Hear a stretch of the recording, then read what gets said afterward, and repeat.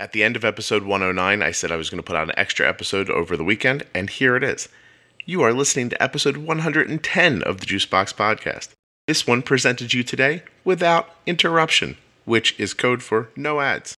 Why am I doing that? Honestly, just didn't have time to put the ads in, and I promised the episode, so now I'm stuck giving it to you. I'm just kidding. Not stuck. I want to do it. Nevertheless, this one is pretty weird. So Elizabeth Rowley has been living with type 1 diabetes for 25 years, since she was a little girl. She went to England eventually to get a degree, met a boy who also had type 1 diabetes, married that boy, and then started a charity to help everyone across the world living with type 1. What? I know, right? That's a lot of doing. Anyway, listen. Elizabeth's got a great charity called T1 International. I want you to listen to her story about how she grew up with type 1, about being married to someone with type 1, about starting her own charity. It's a really great story. I think you're going to love it. At the end, click on some links, help her out. I'm Elizabeth Rowley. I'm the founder and director of T1 International. You know what I forgot to tell you? A little tease. At the very end of the episode, I'm going to tell you who next week's guest is. And it is a special guest. It is a handsome guest. It is a famous guest. Ooh. Don't skip to the end. Listen first. Nothing you hear on the Juicebox Podcast should be considered advice, medical or otherwise. Always consult a physician before making changes to your healthcare plan. All right, listen through. Don't skip to the end. You'll find out who's coming on next week. Just be patient. I've had type 1 diabetes since I was 4 years old. So coming up on my 25-year diversity, which is pretty cool. And I grew up in the United States. I'm now living in the UK. And really started T1 International for a variety of reasons, but the main one, I guess, is because I realized how privileged I was to grow up in the United States, where I, for the most part, had access to everything I needed to live a full life, and studied international studies as an undergraduate, went and got my master's degree in international development in London. That's what brought me here, and just sort of was learning about how little access there is in other parts of the world, and wanted to sort of do something about it in a way that, as far as we know, isn't being done or addressed. So what T1 International does is we focus on advocacy to hopefully change some of these issues in the long run, as opposed to just giving donations of insulin and supplies, which, saves lives and is hugely important. We want to also work with governments and healthcare systems, along with local advocates, to try to change things, to increase access to insulin, increase access to education, test strips, all those things that here in the UK, I get. I pay my taxes, but then, I go to the pharmacy and I pick those things up, which is incredible, having come from the US, where, as we know, prices are getting higher and higher. So that's very much in a nutshell, and I'm happy to answer any questions as well. Yeah, excellent. So I'll go backwards and start from the beginning. So you've had diabetes for 25 years, type 1. How old were you when you diagnosed? I was 4. 4. Okay. And so you made out, 25 years ago, was that like that big bricky meter that you left in your house? Yes. It was, yeah, right? So it was 2 weeks in the hospital at diagnosis. So it was very traumatic for me at the time.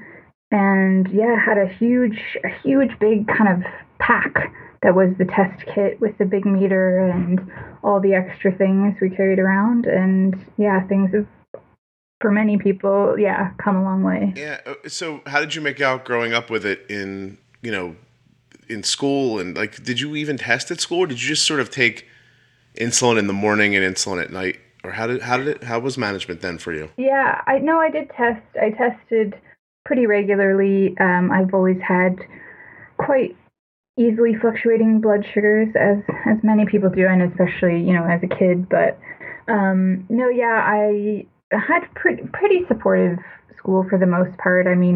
My mom was definitely incredibly involved, making sure that everything was sort of taken care of and that everybody knew what was going on. But I have memories of testing in the classroom and all the kids looking at the meter, because back then the meters were slower, so it counted down from 10, I think. So everyone would count together to then see what the number was. So that was kind of, I guess, a nice thing. I didn't feel bullied or anything because of it, which is great. Everybody was sort of involved in the excitement of finding out what your blood sugar was. Yeah, exactly. So what Made it a positive so thing. you went to where did you go to school? I'm assuming you got your undergrad here in the Yeah, US? yeah. So I went to a very small college called Bradley University in Peoria. And then you went to so when you went to London, you just never came back, or Yeah, well, basically, yeah. So I knew I wanted to get my master's degree in something to do with development. Um, Oh, sorry. You're fine. I've got as I said, I'm dog sitting today, and he's making some noise. I have dogs here too, and it's a podcast, so it's free. And if anybody doesn't like it, there's nothing they can do about it. So it's gonna be fun. Yeah, thanks for that. So I knew I wanted to get my master's in something to do with development. At that time, I was kind of overwhelmed by all the problems in the world and hadn't quite honed in on sort of tackling global type 1, but came to the London School of Economics in 2011, and then I actually met my husband, who was soon to be my husband, through a type 1 social group. So he has type 1 diabetes as well, but he's British, so that's what's kept me here. Yeah. Nice, congratulations. That's wonderful. Okay, so at what point through your grad studies do you say to yourself, there's countries all over the world, no one understands type 1 diabetes, and that's why these people aren't being is that your assertion that if everyone just understood a little more, it might lead them to actually help a little more? Or, I mean, have I oversimplified it? Yeah, no, I think that was my initial thought. So, I mean, I had sort of been thinking about, even since my undergrad days, putting myself in the position of, well, what if I lived in X country where the healthcare systems aren't very strong? Or what if I was amidst whatever natural disaster? What would happen to me? And then I'm thinking about, well, this is actually happening. So, I mean, it was on my radar, but it wasn't until I was kind of doing my master's degree that I thought, well, it's taking me a lot of effort to find information and to find any sort of data and statistics about the global diabetes problem and lack of access to insulin. And there are a few things out there, but I thought, hey, I'll start a blog and I will pull together what I can find to share with others. And that's really what it started out as. So kind of like you said, I just need to let other people know about what's going on, what the situation is, and get people to first be aware and then to hopefully start doing something. And that's how it eventually turned from a blog into, okay, we want to be a charitable organization that's actively working with communities around the world to address some of these things rather than sort of more passively. But we do think awareness is the first step in sort of building advocates and advocacy movements. What does that look like day to day? I mean, you get up in the morning and you're not sending supplies to people like you said earlier. And so when you get up in the morning, what's your goal today? So, well, it's funny. My days now, because I'm now doing this full time. I was previously working full time in the charity sector as well as sort of running the charity full time, which not sustainable. And now I'm lucky enough I can, at least for a while, be doing this full time. So my day is really a mix of everything. I'm doing administration, emails, but then I'm working on some of our projects.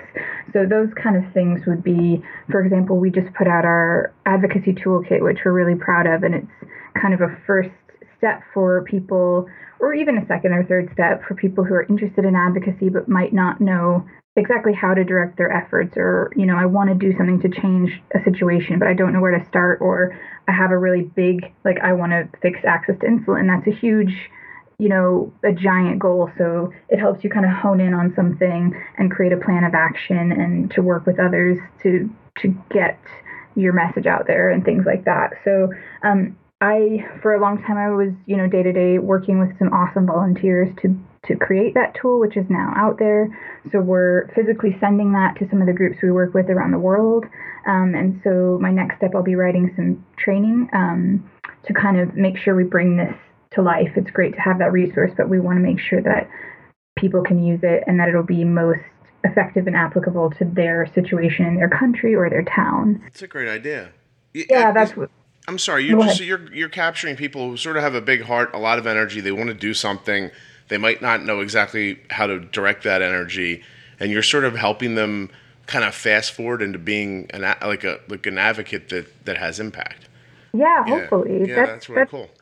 Yeah, that's the goal, and it can be overwhelming when we put out a lot of information about what it's like to live with type 1 in the Democratic Republic of Congo, for example, or Russia, and there's a lot of different various problems, but so that can be overwhelming for somebody who wants to make change.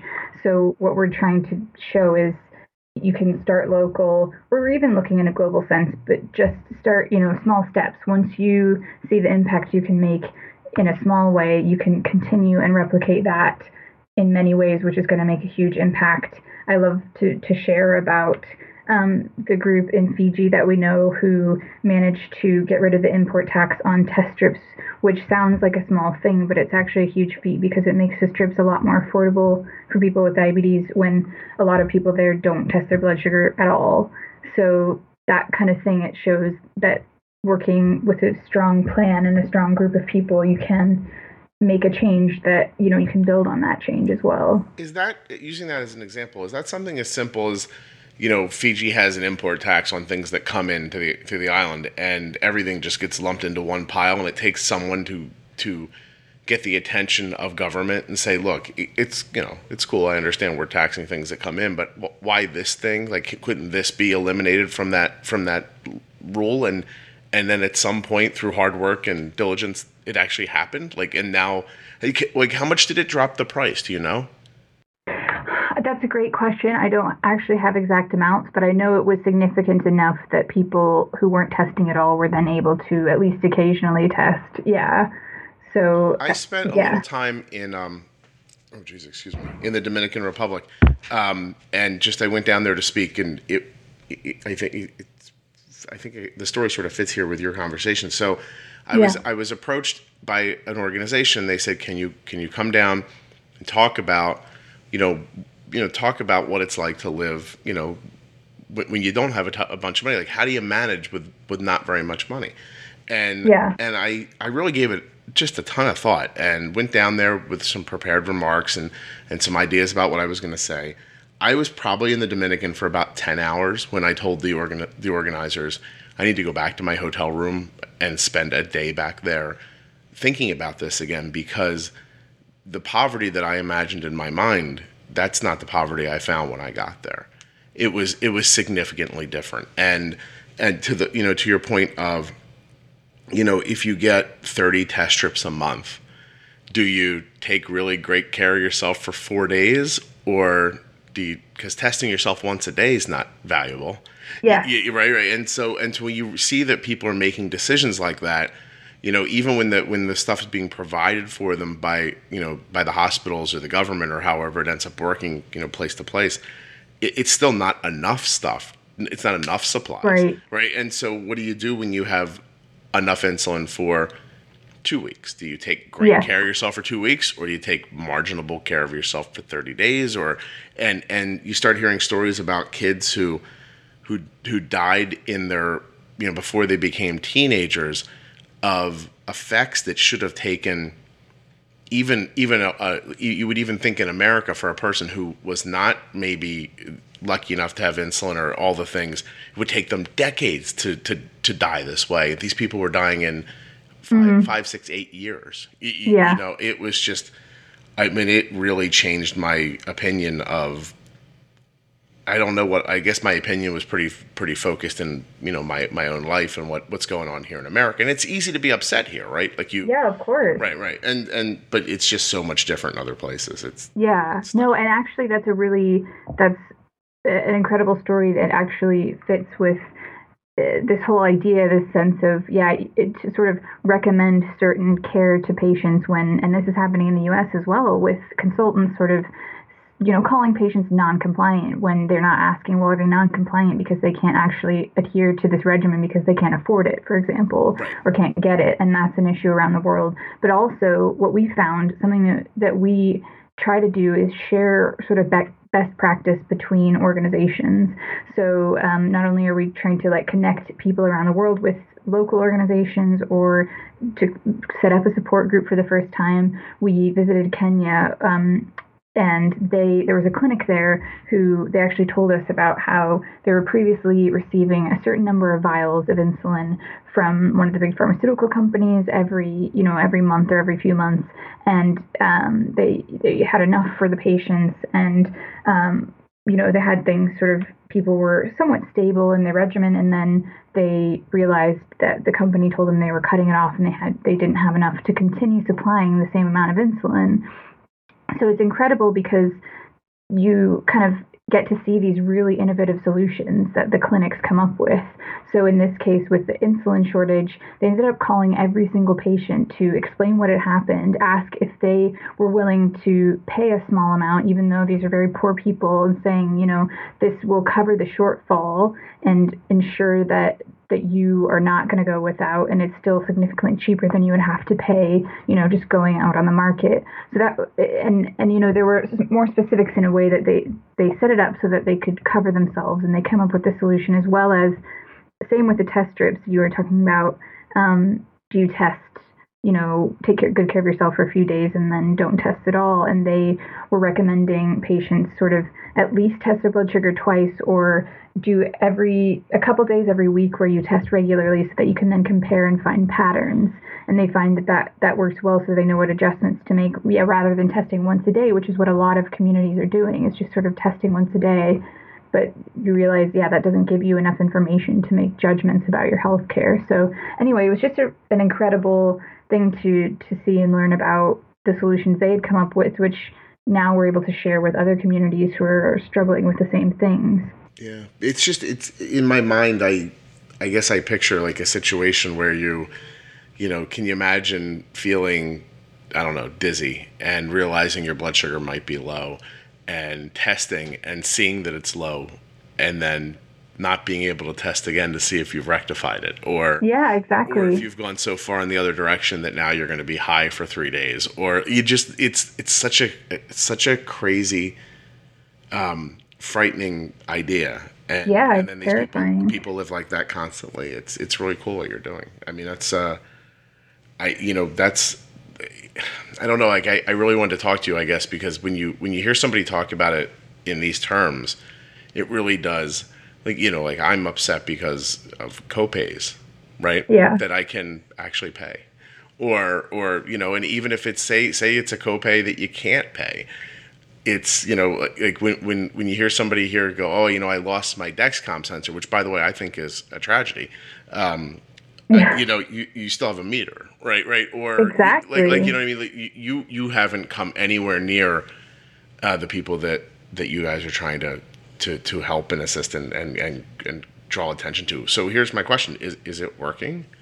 Like, do you right? Like, are you seeing positive change? I mean, beyond Fiji, are you seeing things go your way enough that you're excited? Like that excitement that you had initially, is it still burning in you? Or definitely. I mean, we knew when we sort of decided as an organization that we wanted to focus on advocacy rather than sort of sponsorship or whatever you want to call it. We knew it was going to be sort of this is the long run game. It's not like you see an outcome immediately. So we're aware of that, and I think it is a big problem, and it can be tough. And when as we've said, when you're seeing prices go up like crazy in the U.S. and the same things are happening in other parts of the world, it feels hard. With any of this kind of work, it feels hard to keep going. But I would say the passion is still burning.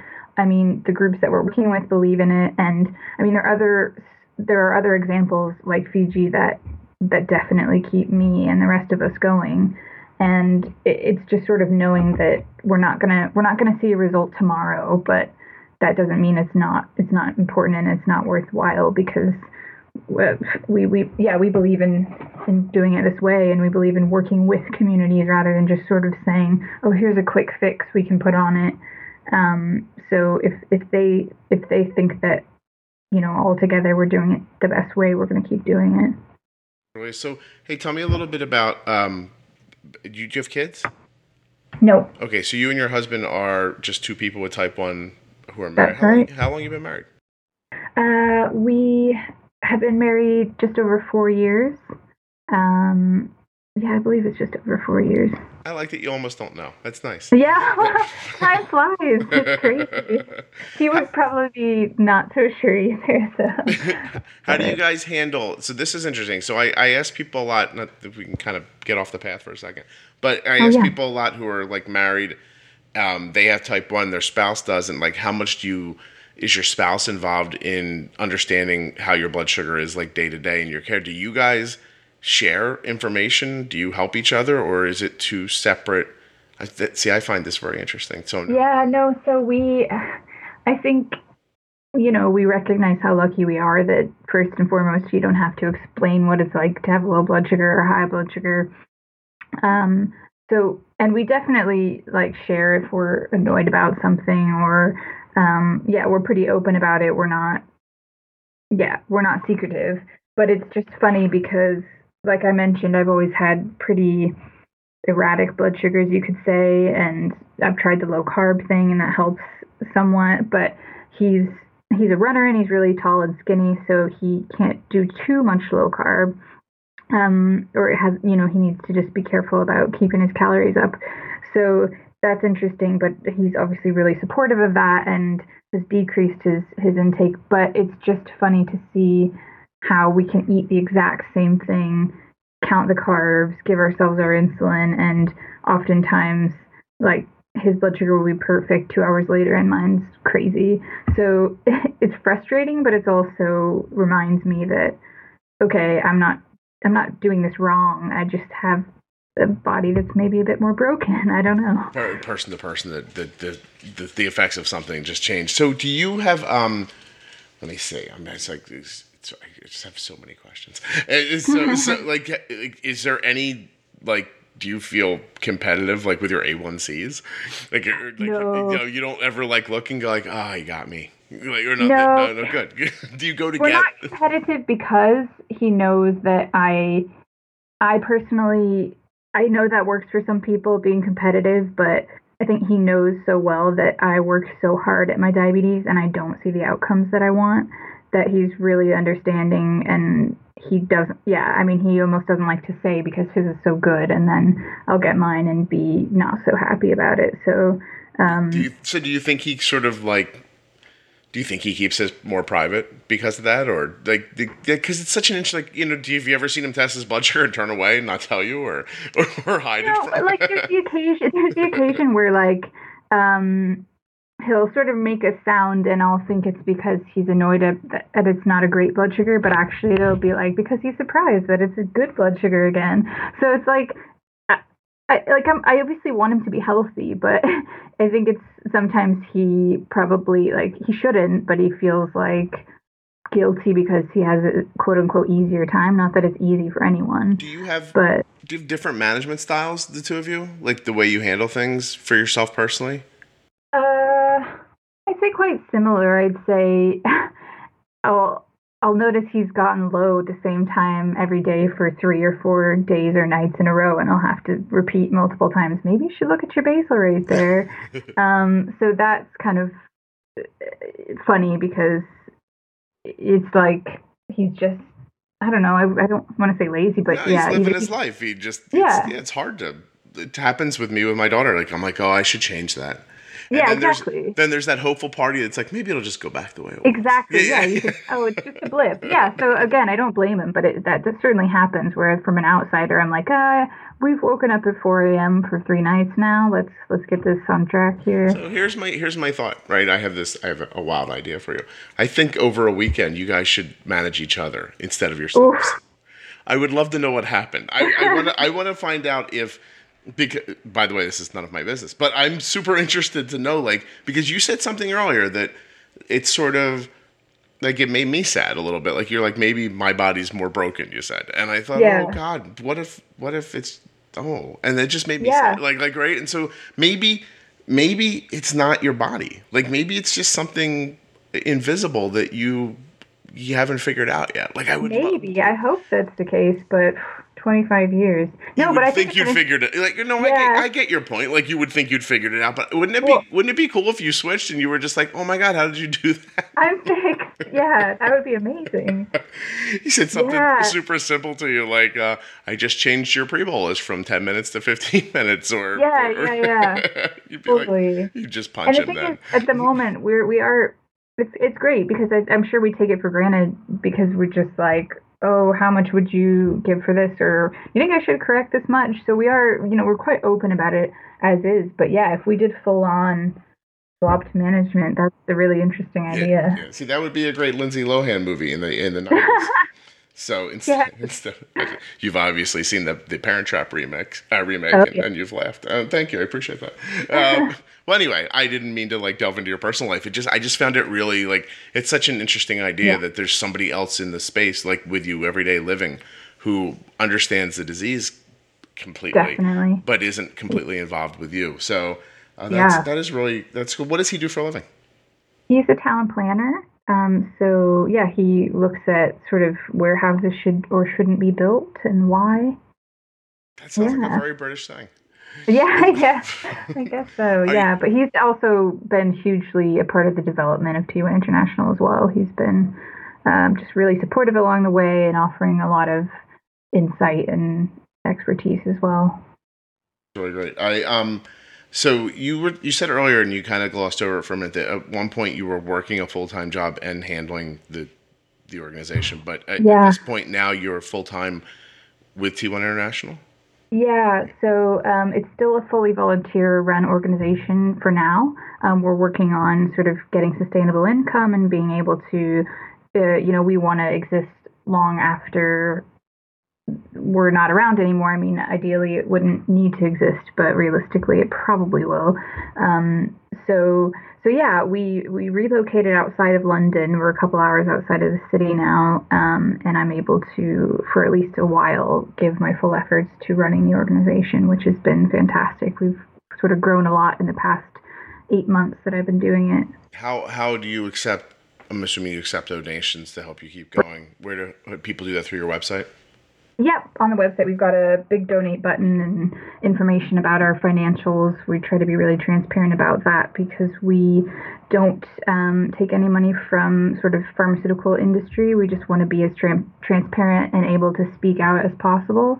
A lot of diabetes organizations do, which is their prerogative. But for us, we just want to try to keep that line separate because we're advocating so much about access.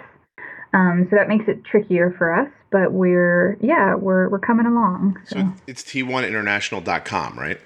That's it. Yep. Yeah, cool. And so we talked earlier, like if you have a bunch of energy and you wanted to focus it somehow, Elizabeth could help you do that. But if you have a bunch of energy and you want to just focus it through your wallet, she could also very gladly accept that too. That is correct. She would love that. And then that lets you keep going full time at it and really pushing and spending. Yeah, because currently, all of our funds go to our work, and there are some people like that we're all volunteer run, and I appreciate that it all goes towards the cause, but we'd love to see ourselves not growing hugely, but we'd love to have some staff because you do have to have people to make the work happen. So yeah, we're working to build as a sustainable organization, but that one that, spends its money in the right ways. Yeah, that's excellent. So tell me a little bit about the difference between living in America and living in England with diabetes. So here, hopefully if you're lucky, you have insurance. You have co-pays, but there you just wander to the pharmacy and be like, hey, what's up? I need test strips? Or how does it? Yeah, so, I mean, when I first moved, I went to the pharmacy. I just gave them my prescription. When you're living here in the United Kingdom, you have what's called a medical exemption certificate if you have a condition like type 1 diabetes that's, non-preventable chronic condition. And you take a little box when you get your prescriptions, you show your medical exemption card, and you walk away with your stuff. And it's incredible. And every single time I go to the pharmacy, I'm just filled with gratitude. If you're a taxpayer, you're paying for this, but the way the system works is they got you covered, and it's amazing. And I think a lot of people, and I can see why, but sort of take that for granted and can't comprehend that people are paying thousands upon thousands in the United States or anywhere else. Yeah, just for a couple of vials of insulin or some test strips or so. Hey, so do you not even do you not reach into your pocket even when you're there? Or there's no money changes hands? No money changes hands. That's why it's so, coming from the U.S. Yeah, It's incredible. Yeah, that is amazing. It really is. And do your wow, hold on, that took me a second. Listen, you caught me by surprise there. Like I was at least thinking you had to like grease palms on the way out. Like, you know what I mean? Like, yeah. Thanks a lot. Little something. Here's something. No. You know what I mean? No. I don't know what your money is. Pictures of ducks, or I don't know exactly. That might be Canada. That's a goose, I guess. Never mind. I know nothing about anywhere that I don't live. I'm wonderfully ignorant. but that's crazy. So I had another question, if you don't mind. Are your parents still alive? Yeah. Yeah. How do you ever get like phone calls from your mom that are like, "Hey, how's your blood sugar?" Or do you not talk about it like that? Hello? Oh, did I lose you? Oh, there we go. I'm sorry. So, do I ever get phone calls? Did your mom ever randomly call up and like, "Hey, how's your diabetes been?" Or do you guys not talk about it the way you did? Because you were really young. So when you're diagnosed when you're 4, your mom is intertwined in your health in a way that a lot of people don't get to be. And then you go off to school, and you break her heart and move out of the country, I'm assuming. And then, did she ever wondered, or do you talk about it ever? We don't so much anymore. I kind of went through that phase that probably a lot of people do, where you kind of, even when I was maybe right before college, I can't remember when it was, but it was sort of like, stop asking me questions. I got this. Like, they didn't mean to. They care about me, but the questions made me almost feel, judged or something, even though I know that wasn't their intent. So it kind of, from there, faded off a bit. We'd talk about it occasionally. And when I started doing the low carb diet a couple years ago, and my A1C dropped what for me was quite dramatically, I kind of told family, and that I was thrilled about it, and they were supportive, but they want to know how I'm doing in general, and that includes diabetes, but they don't sort of say, what was your last A1C, Elizabeth, or anything like that. Okay. Yeah, I just didn't know. Like, I tried to listen. If I'm being 100% honest, I asked so that you could tell me that your mom doesn't have anything to do with it anymore, so the people who are listening who have 4-year-olds can realize that one day their children will be off on their own, doing great, and not need them. And that your mom's still alive, living her life, and exactly. Quite happy. Right. I do think it changes for most people anyway, quite dramatically. I know how exhausting and how much hard work it is for parents.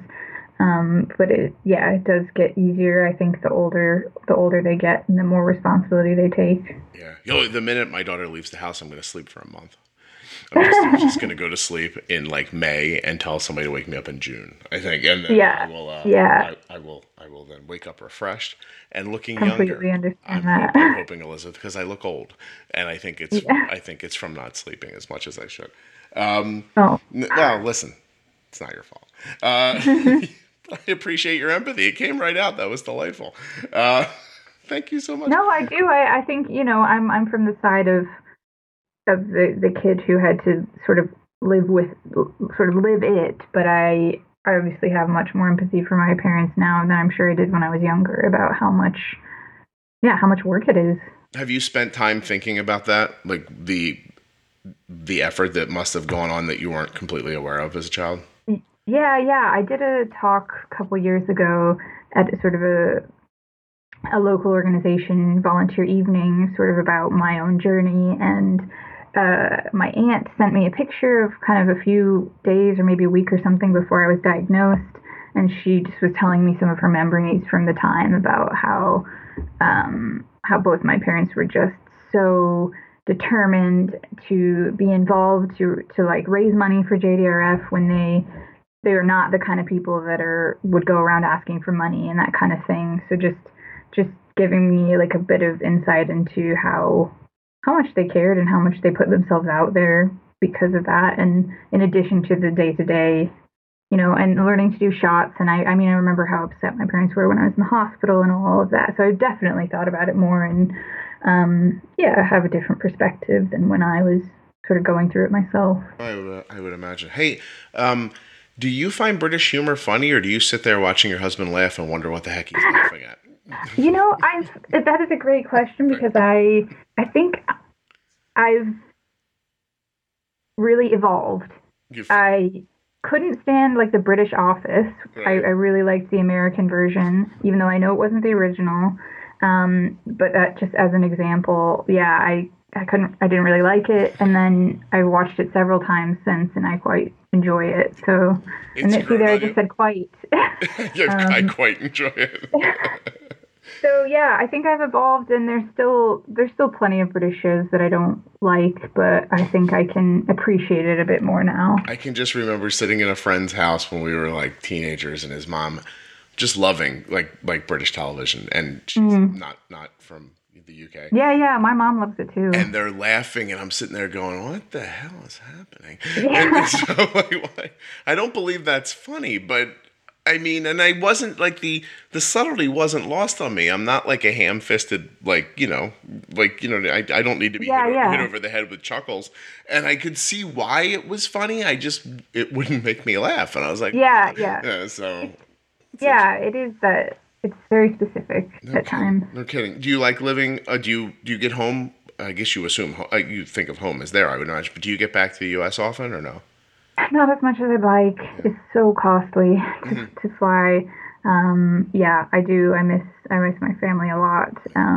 But yeah, there's a lot of pros to living here. And at the moment, our health is secure, which is a hugely important thing. 2 type 1s moving back to the States would be very stressful. Well, you'd have to go back. See, that's interesting. You'd have to go back to really like cemented, well-paying jobs. You couldn't you couldn't just trip back and be like, "Hey, I'll figure this out." You'd have you'd have a pre-existing condition.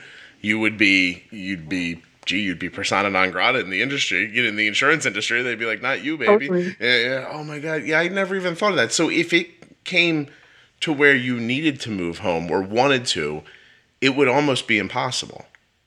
Yeah, I mean, it feels that way. I'd just have to get a job, and then T1 International would go back to being either a second full-time or even less, because quality of life in the UK is, for even, standard jobs, is 37.5 hours a week at most.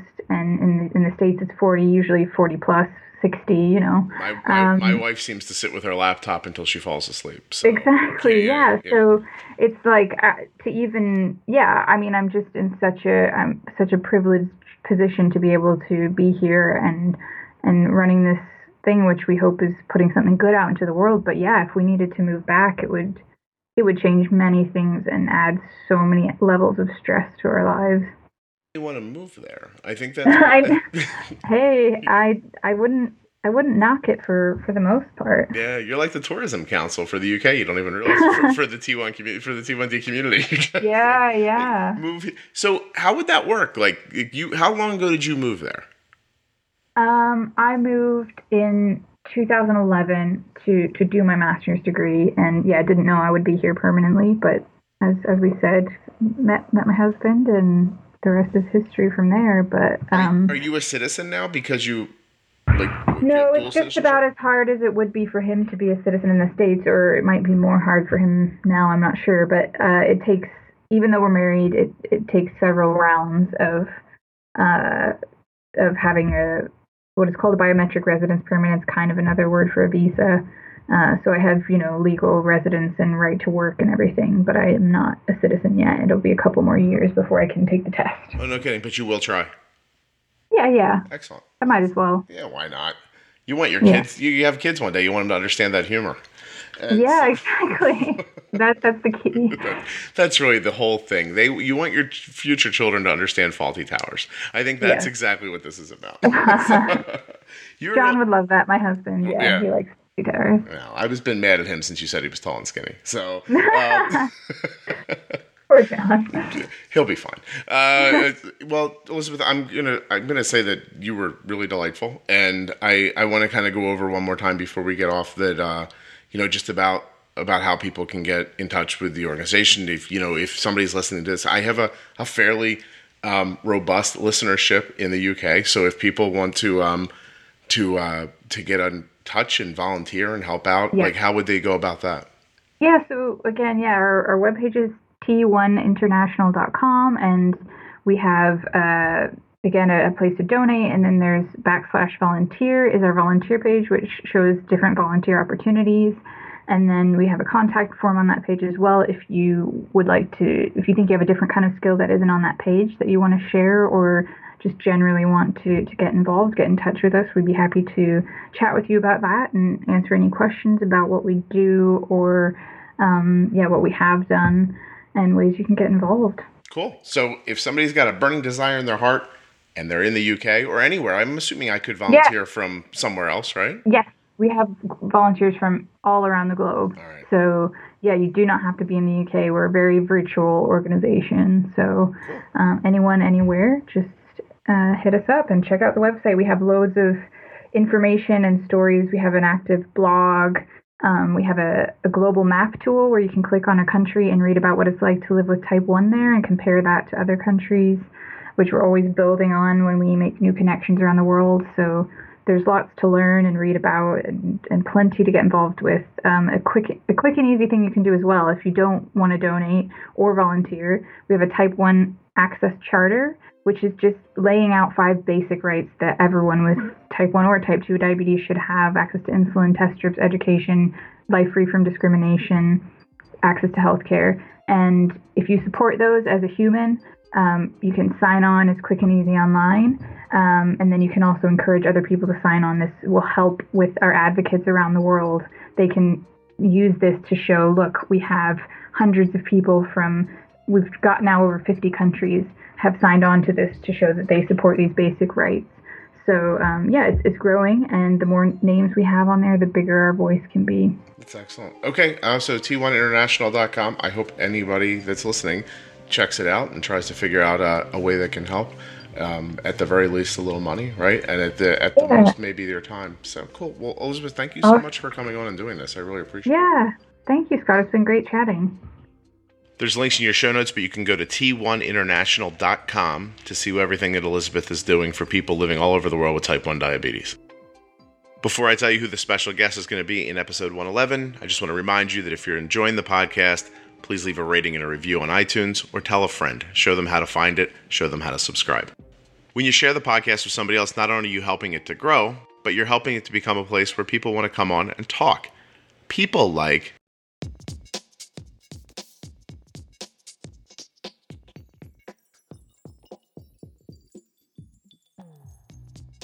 the star of Baby Daddy, Derek Theler.